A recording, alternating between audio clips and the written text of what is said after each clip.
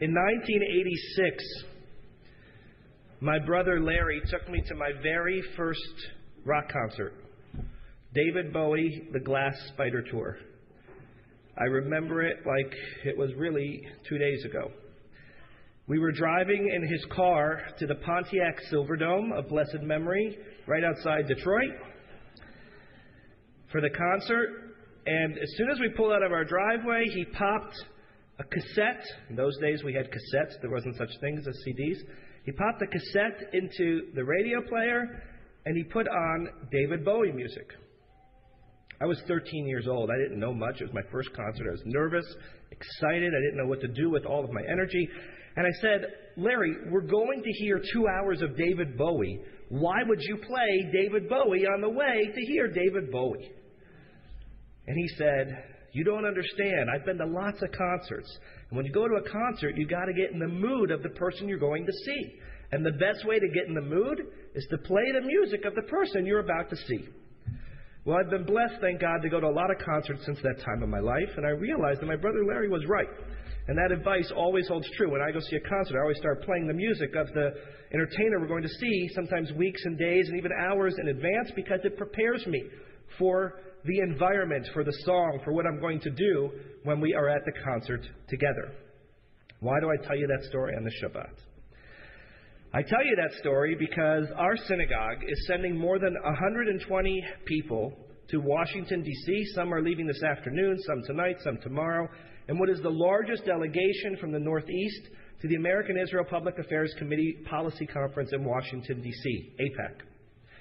And as we are about to embark on Washington, and members of the Policy Conference and AIPAC supporters will have the privilege of listening to the President of the United States tomorrow morning and the Prime Minister of Israel Monday night, in addition to a whole host of other leaders, legislators, writers, editorials, scholars, I thought appropriate for us to do what my brother Larry taught, and that is to have a little conversation, a little thought about Israel and some of the things going on.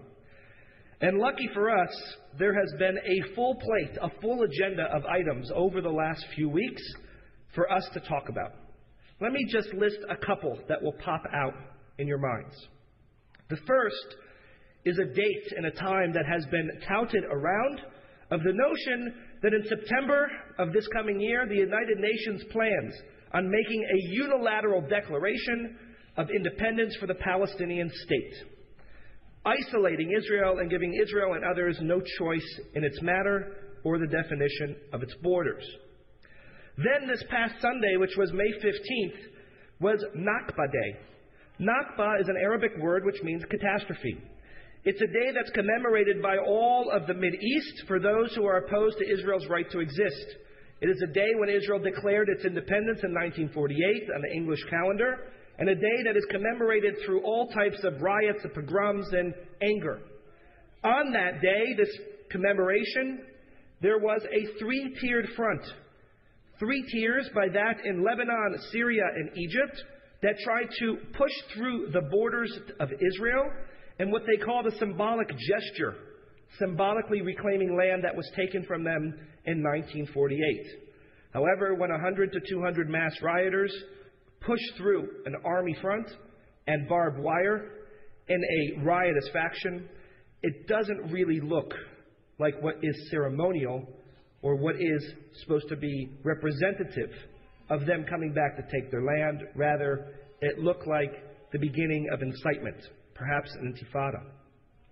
Then perhaps some of you might have read the editorial in Tuesday's New York Times written by the Palestinian Authority President Mahmoud Abbas, where he proudly and unabashedly rewrote history and how he understood the events of the declaration of Israel's independence, the foundation of the state, and the wars that happened and ensued. For those of you who were shocked by the article, you shouldn't be. You see, Mahmoud Abbas actually earned a PhD denying the Holocaust.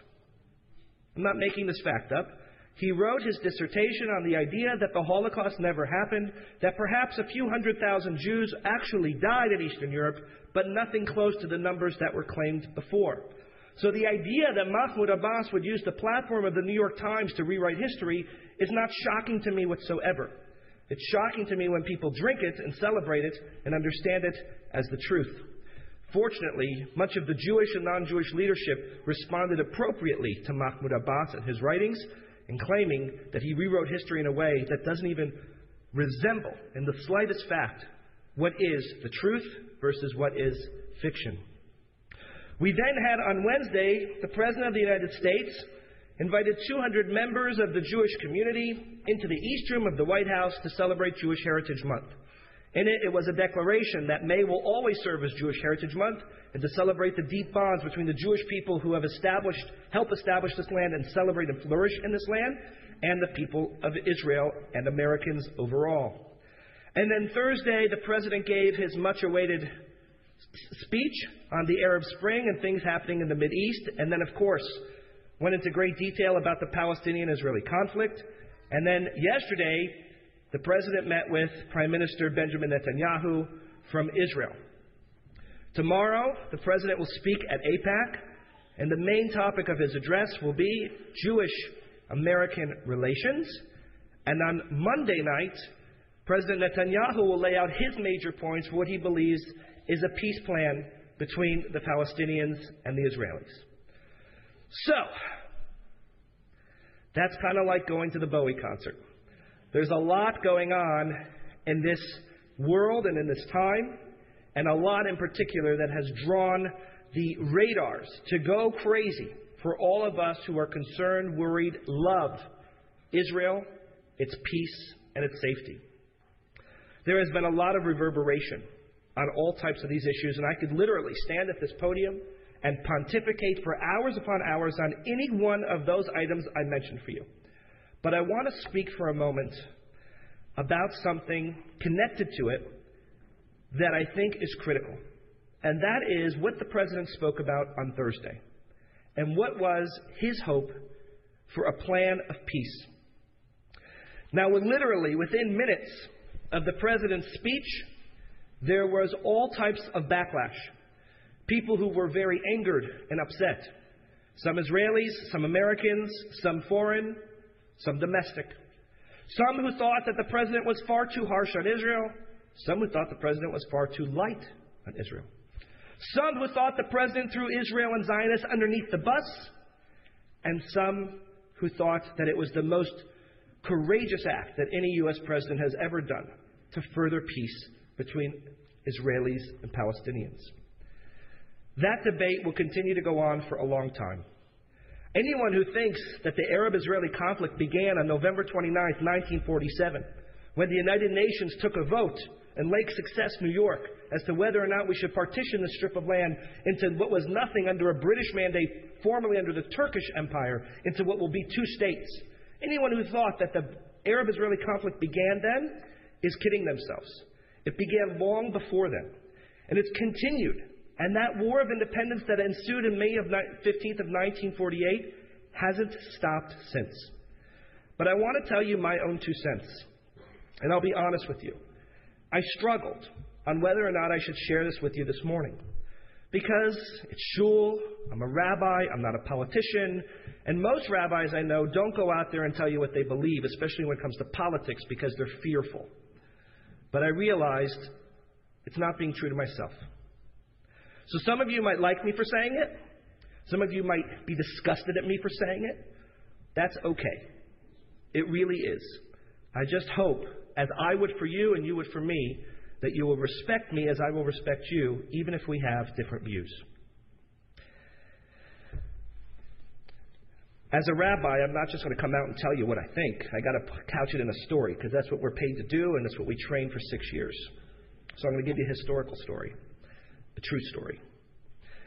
It's a story that happened in the year 2000.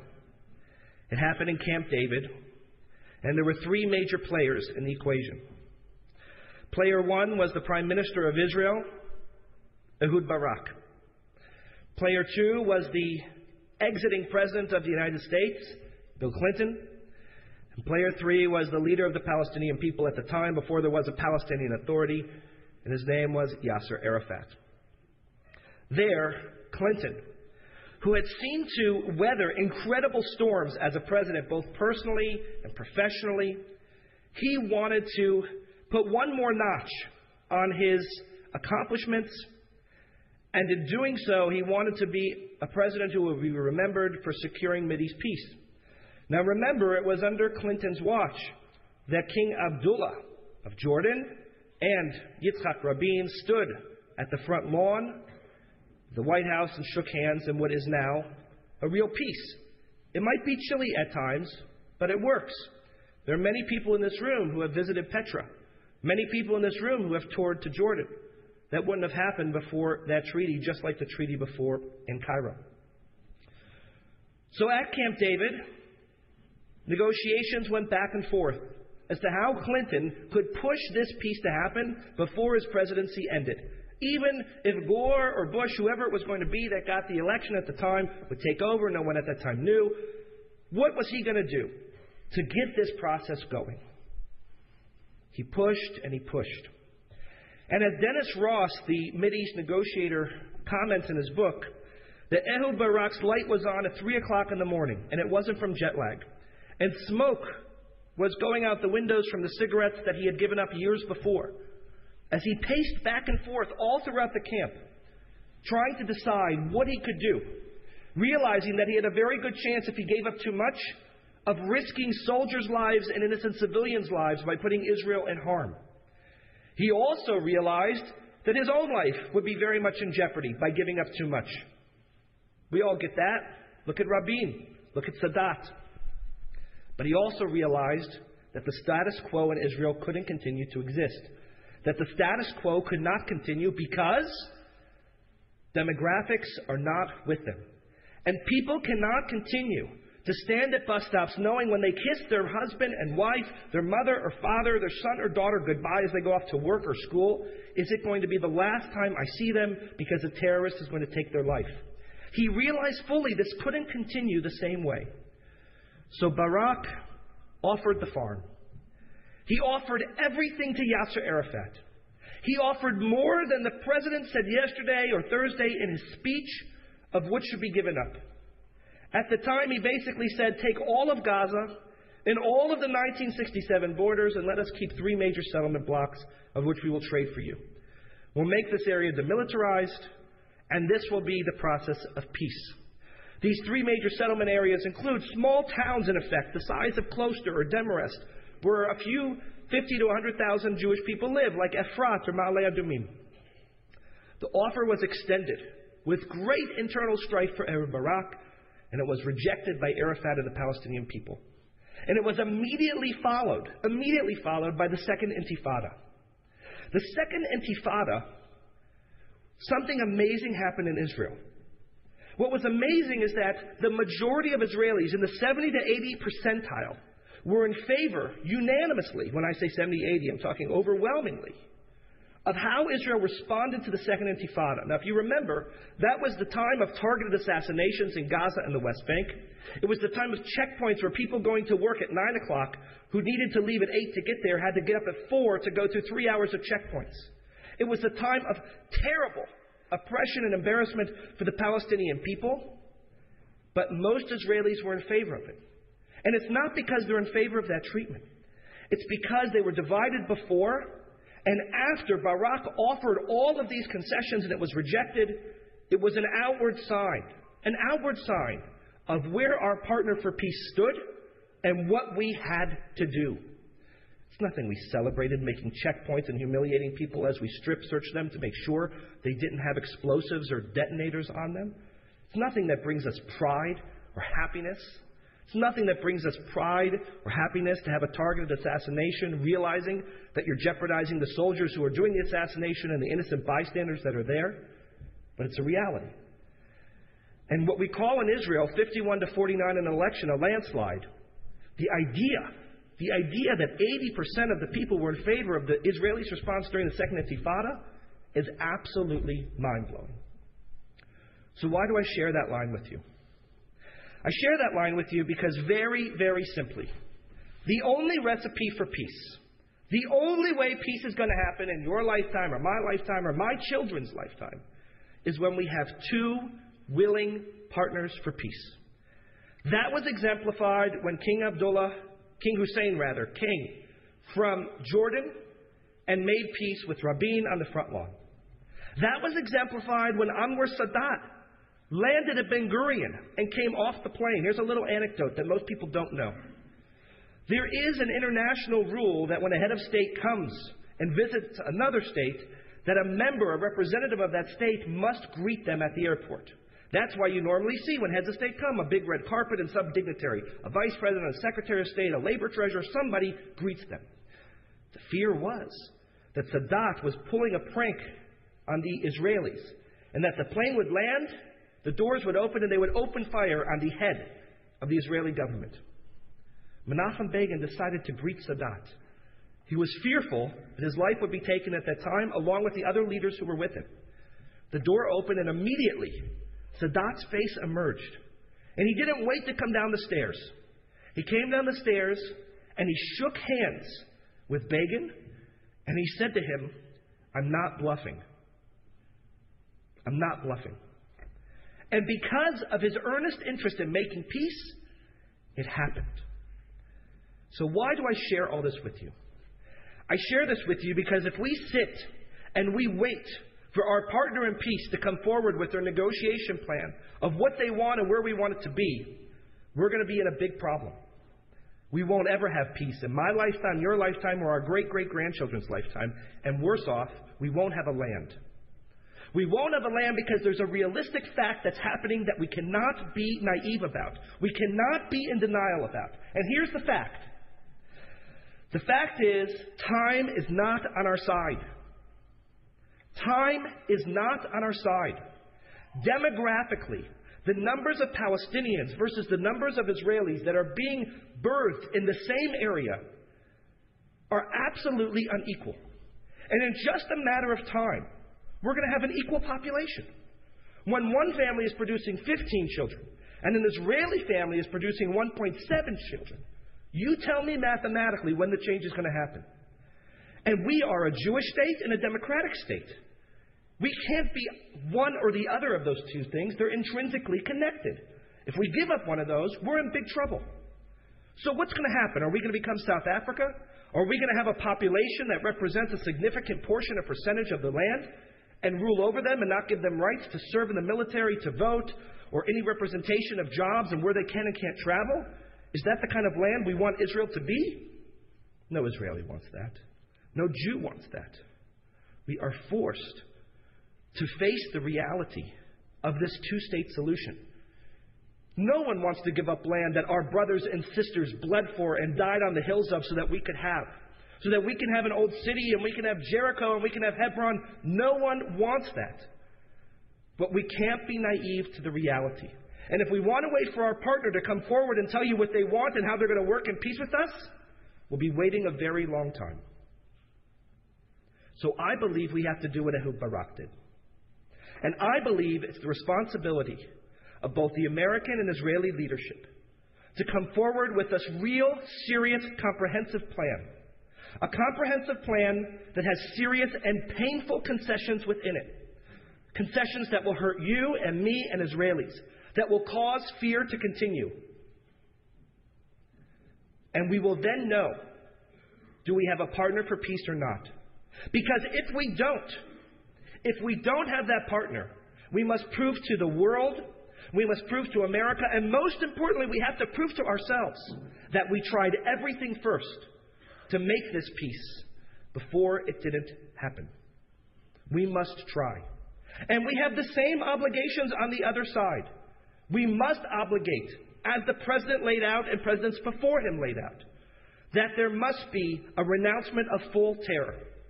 That there must be unabashed, unambiguous recognition of the State of Israel and its right to exist. And that the State of Israel has every right to defend itself by itself at all times. We cannot simply wait for our partner to come forward with their concessions because we don't have the luxury of time to do that. It doesn't make me satisfied to stand up here and tell you that. It doesn't make me happy. But it is the reality. This idea of Mideast peace, as I told you when we began, didn't begin on November 29th, 1947. The problem didn't start on May 15th of 1948. There's no particular date in history that one can point to and say, this is where the root of all of our problem existed. Regardless of what Arab protesters will tell you about May 15th and Nakba Day. Not a one. There's not one day we can point to. And sadly, while I can't tell you the future, I can probably tell you that there won't be one day in history we can turn forward to and tell you in the future that will be the day when all Israelis and Palestinians will put their head on a soft pillow and all will be happy, satisfied, and free from fear. It's not going to happen. It's going to take a long time. And for those who don't think it's going to take a long time, just look at the paper this week. When for the first time in her life the Queen went to Ireland and we thought we had a great peace between the Brits and the Irish. And they found a bomb on her route that was intended to hurt her. After all these years of quiet and silence, clearly they're still upset. Clearly, peace is quite fragile between Britain and Ireland. The peace that we solve is not going to be something that's going to make every Israeli and Arab walk hand in hand, arm in arm, sharing coffee together while playing backgammon. We can rid ourselves of those naive and idealistic notions in our head.